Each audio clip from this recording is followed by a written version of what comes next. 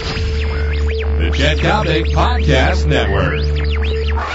Two Angry Men, a podcast featuring a legendary baseball player and a legendary sports broadcaster. Two Angry Men. And now here's your hosts, Chet Coppock and Denny McLain. All right, before we start rocking and rolling with Denny McLain, I want to remind everybody, hey, if you live in the suburbs, there is only one way to go when you want transportation that's going to provide you with courtesy, comfort, absolutely the best in service. You know what I'm talking about. For years and years, the name American Taxi has resounded with class and quality throughout the entire Chicagoland area.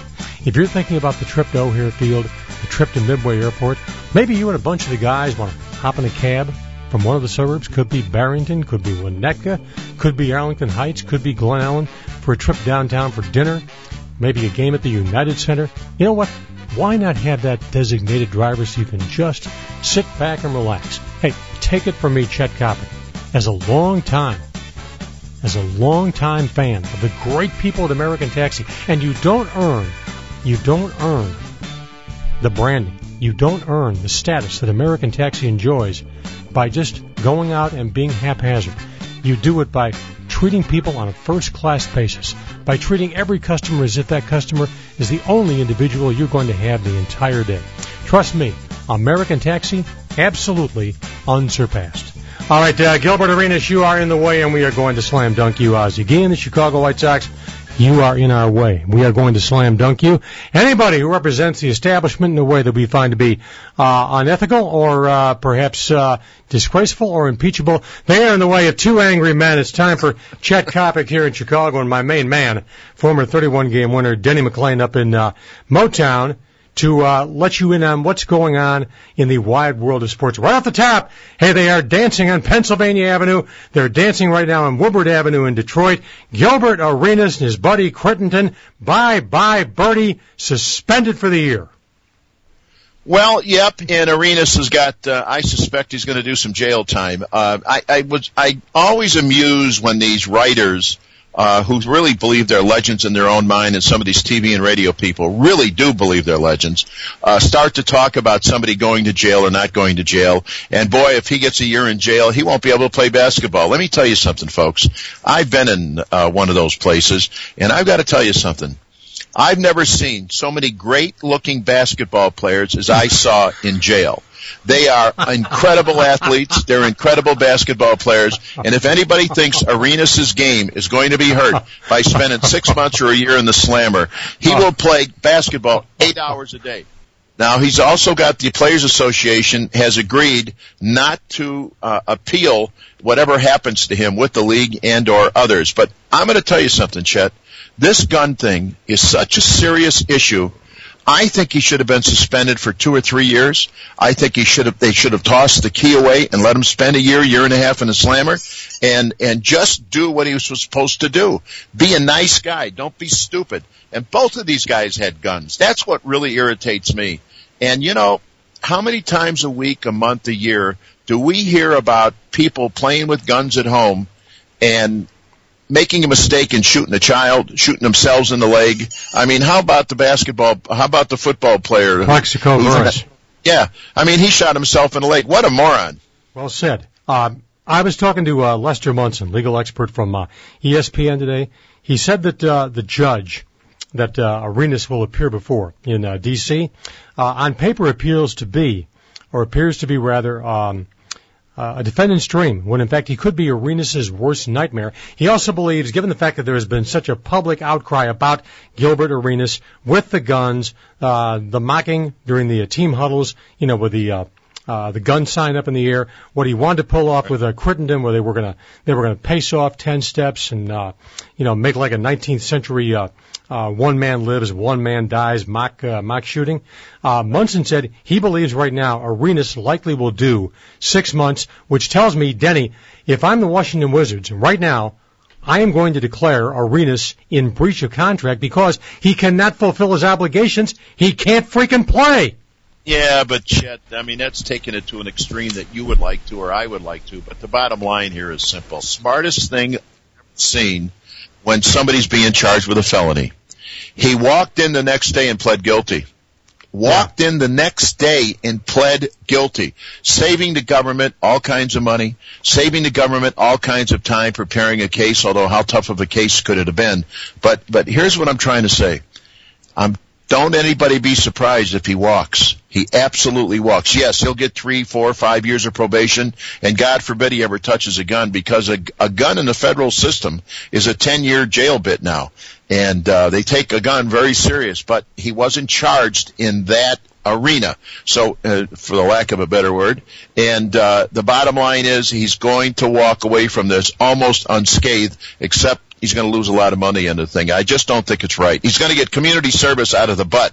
Now we'll see if he does community service. All right, pal, kind of interesting. Andre Dawson. First of all, you don't believe he should be a member of baseball's Hall of Fame. No. It comes to a pass that the Hall of Fame committee determines that, and this is absolutely justifiable. I'm totally in favor of this. I don't care if the Montreal Expos no longer exist. Andre Dawson's great body of work came with Warren Cromartie, Ellis Valentine, Rock Raines, and the Montreal Expos. He will go into Cooperstown enshrined as a Montreal Expo, not as a Chicago Cub. Now, let me tell you why I'm ticked off if I'm Andre Dawson. There ain't no merchandising value in going in as a Montreal Expos. They're done. They're history. They're extinct. They're like dinosaurs. Denny, if you go in as a member of the Chicago Cubs, it's an immediate $3, $4, $5 million for a guy like Andre Dawson. But here's the argument on the other side. He was 10 years, he was a Montreal Expo, number one. Number two, he was Rookie of the Year with the Montreal Expos. I mean, that is great weight when it comes to where she should go. But I agree with you to some degree that, in fact, he was a Cub more than he was a Montreal Expo. No matter what happened in Montreal, he overpowered in Chicago whatever he had done in Montreal. And it's just, I don't know. I'm half torn towards the other. But, I just don't believe he belongs in the Hall of Fame. I don't think he was ever that kind of a player, despite the fact he was on the All-Star team 5 of 6 years with the Cubs. I just was never impressed with Andre Dawson. I'm sorry. He was just one of those guys that never hit me to be a superstar like they have now canonized him in the Hall of Fame. All right, let me give you this then. Would you rather have Bill Mazeroski in the Hall of Fame right now than Andre Dawson? I mean, if Mazeroski doesn't hit that home run in Game 7 of 1960 for the Pirates and Danny Murtaugh against the Bombers, there's no way on God's earth he's in the Hall of Fame, Denny. Let me tell you something. I got 50 guys I can pull out of there tonight, starting with Ty Cobb for his, no one will ever get into the Hall of Fame in the future for having past problems. The last guy that's going to get in there was Orlando Cepeda. I never understood. Yes, he had the credentials, but he was a convicted felon. Number two, you got Fergie Jenkins, convicted felon. Now, and yet they will say that only the things you do on the field should be counted. But I can name you 50 guys that aren't in the Hall of Fame that had tremendous credentials, but they had some issues and they kept them out. I've always thought bad of the people who pick these guys to go into the Hall of Fame, number one. And number two, this retirement group who picks further Hall of Famers is just, I'm sorry, with the exception of Bob Feller, and I may be wrong even about Bob, who I love, but Bob at least will give you an objective, candid opinion. Of course, Bob hates everybody. I was going to say, with all due respect, show me anybody Bob Feller likes. Yeah, that's probably true too. But I've always got along with him after I had a big beef with him about 20 years ago, and he's been a friend ever since. But Bob is, I love the way Bob introduces himself. Bob says, "Hi, I'm Bob Feller, and I'm the longest living Hall of Famer in the history of the game." That's the way he introduces himself. That's the truth. And, well, how DiMaggio used to be. If you wanted DiMaggio for a banquet, you wanted DiMaggio for a bar mitzvah, you had to introduce him as baseball's greatest living player.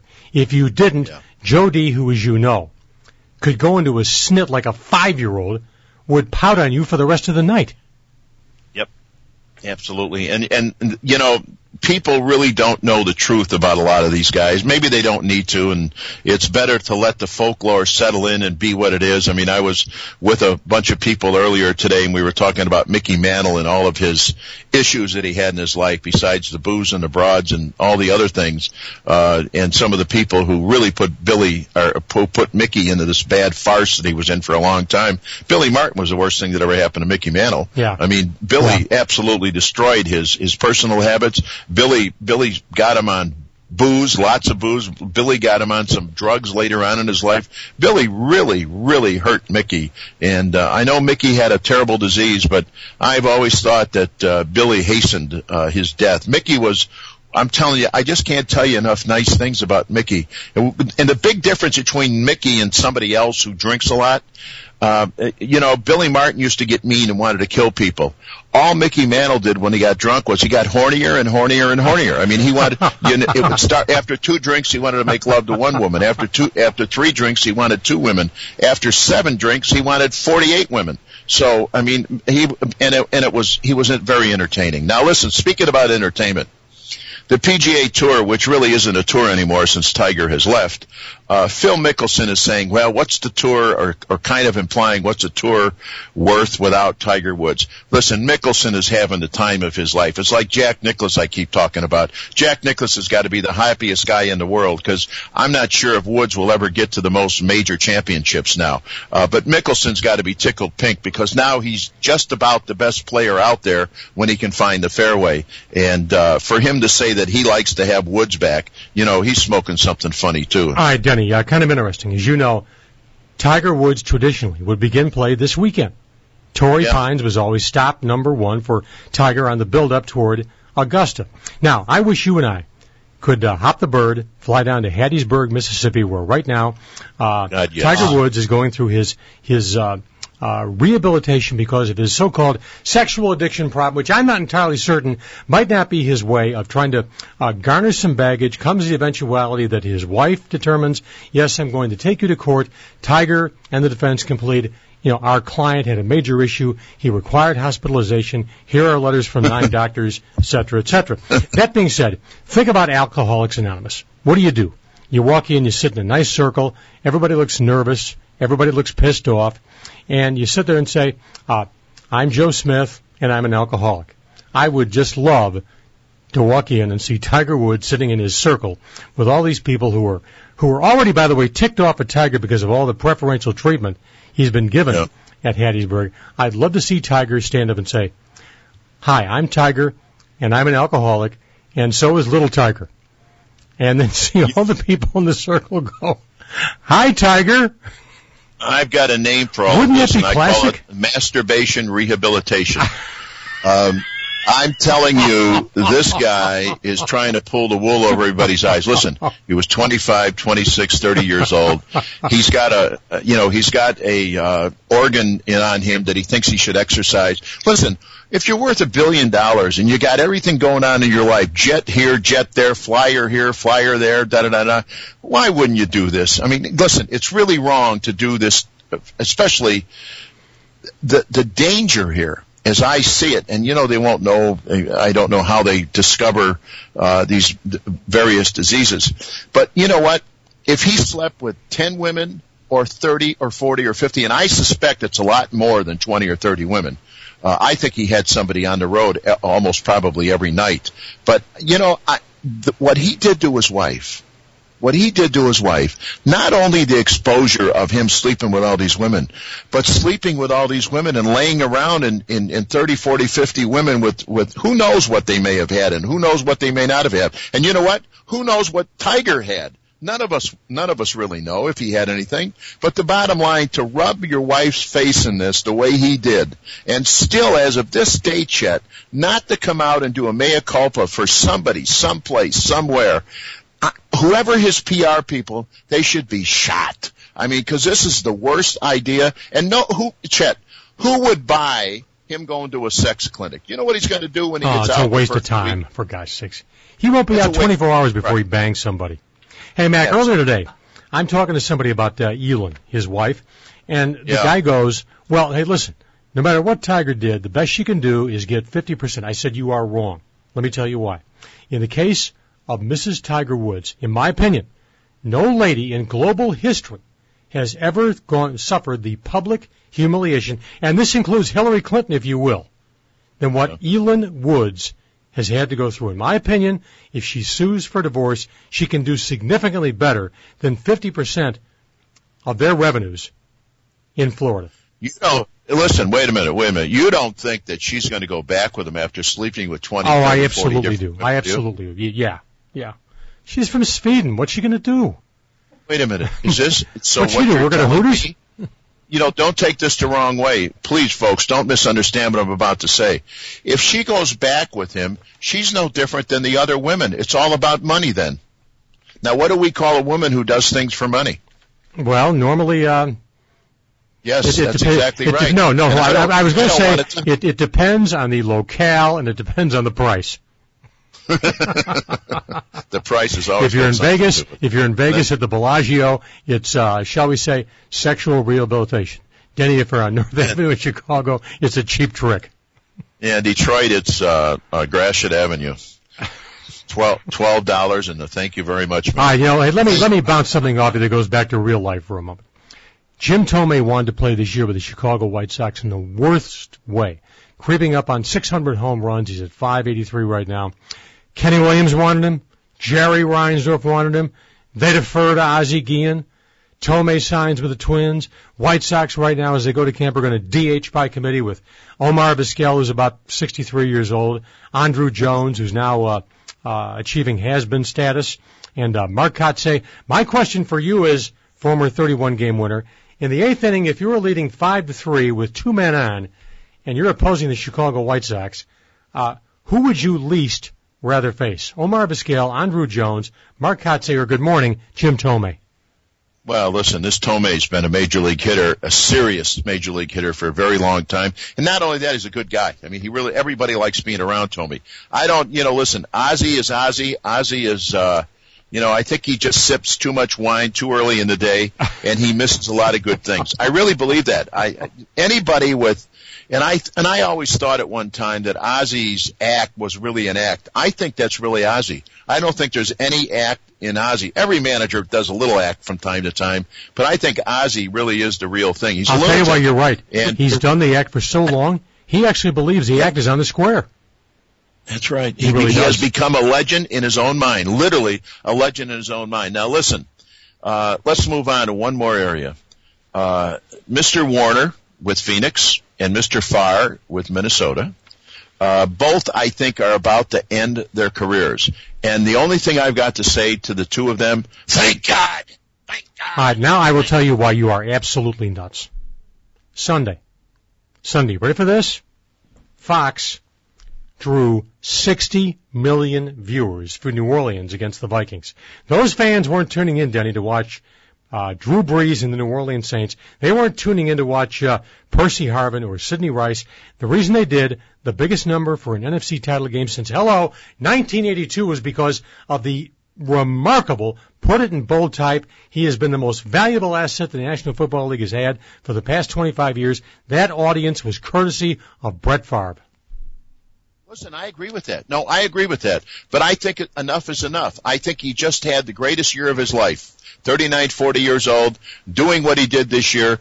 And I listen, up until the last game, I think he only had 6 or 7 interceptions all year. I mean, that's phenomenal for Brett Favre, because Brett Favre always threw 25 interceptions a year. I don't care how he played, when he played, what he played. The bottom line was he threw a lot of interceptions. He forced the ball. What is the sad part about this is the last big pass that he throws is exactly the way I've pictured Brett for the last 20 years. Throwing into a defense that had the receivers surrounded and forcing the ball. That's all I will ever remember about Brett Favre. Nobody will remember this football game, no matter what, 28-28. Doesn't make any difference.